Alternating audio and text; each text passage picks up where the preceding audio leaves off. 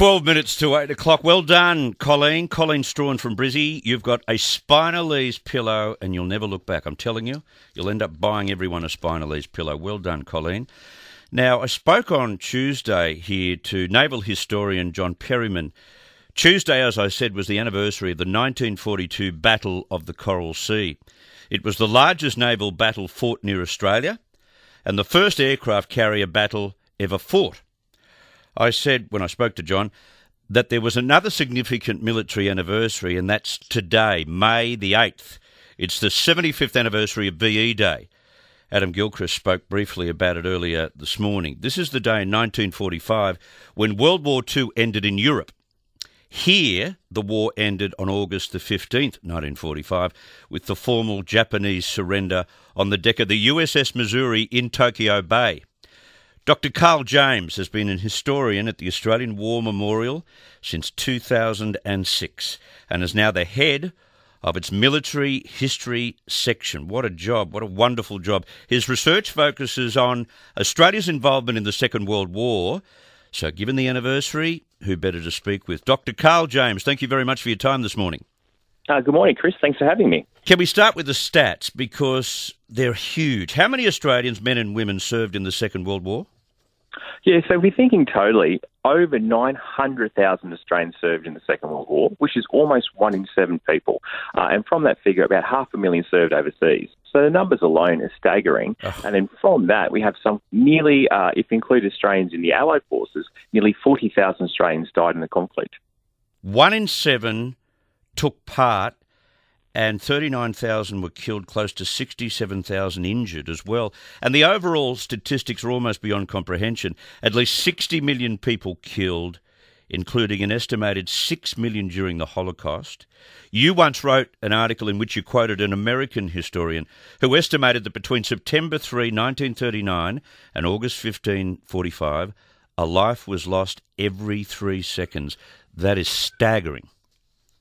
It's absolutely horrific. And I think in many ways, the Second World War is so vast that we're still coming to terms with its legacy. And we see this being played out in parts of Asia, for example, in the East, and the way Russia interacts with its neighbours, so in Ukraine and elsewhere. But it's really odd because I think in Australia, while the Second World War was really the conflict that shaped Australia in the 20th century, it was a time of mass mobilisation, total war, it's still really, I feel, not as understood its significance or its complexity and diversity as, say, other conflicts. And so while the Second World War did so much to shape the legacy of the conflict, to shape modern Australia, we still think about Gallipoli, we still think about the First World War. Yeah. And in many ways, the Second World War, I think, has been somewhat overshadowed. I agree. Because we did so many things and it's such a diverse story. There's no one single narrative. No. We have Australian forces everywhere. Yeah. And that complexity makes it a very hard story for us today to really understand. What is clear, though, is that we jumped in quickly. On September the 3rd, 1939,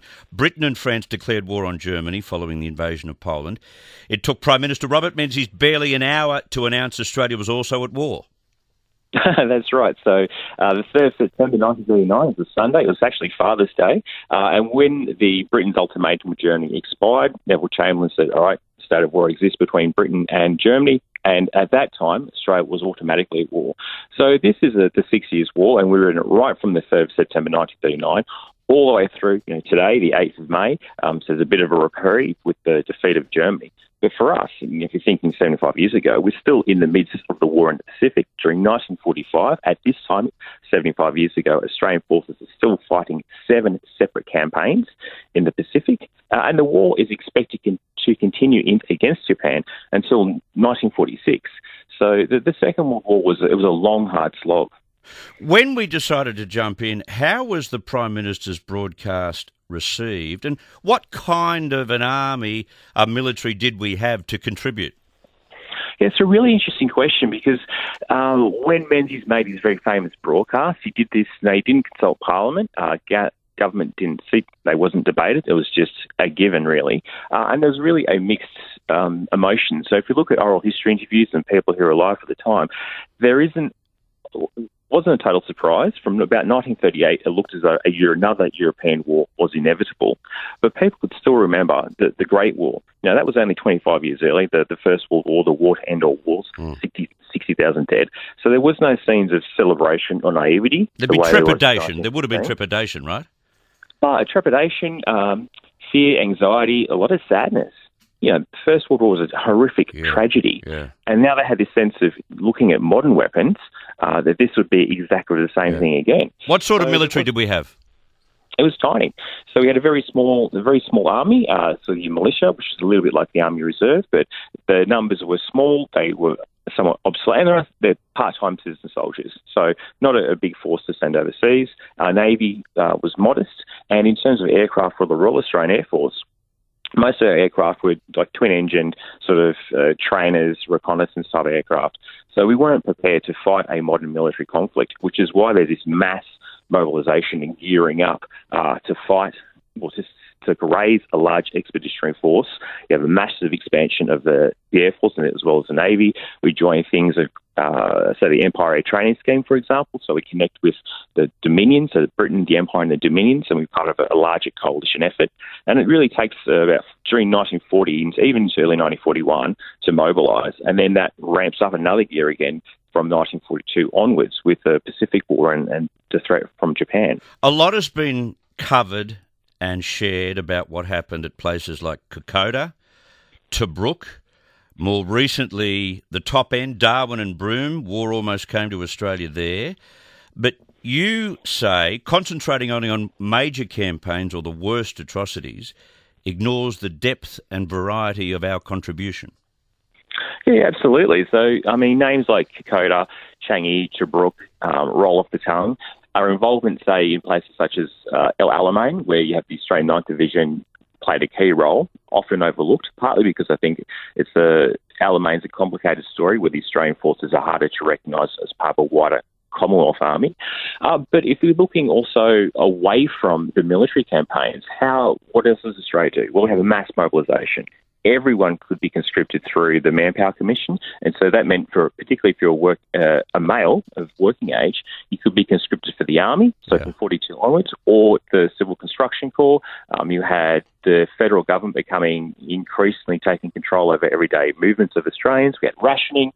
You have the Americans arriving in Australia in massive numbers. Almost 1 million Americans go through Australia during the war as they're fighting off. From about 42 to 40. Well, actually, the first Americans arrived in 1941, but Australia becomes a massive base for the American war effort in the Pacific. Later on, the British are arriving with the British Pacific Fleet. So you've got a lot happening on the campaign front. There's a lot going on from a military point of view. And also what we're finding now, too, is there were individual Australians everywhere in the conflict.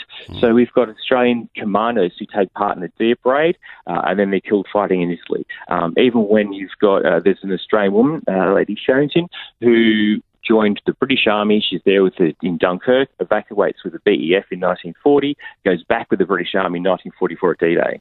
So there are individual Australians just everywhere. Yeah. And even one of the big surrender ceremonies, when you have German forces in northwest Europe, in Holland, surrendering to Field Marshal Montgomery, just above Monty's shoulder was Chester Wilmot, the very famous Australian war correspondent, and he's describing the scenes for the BBC. Yeah, great stuff.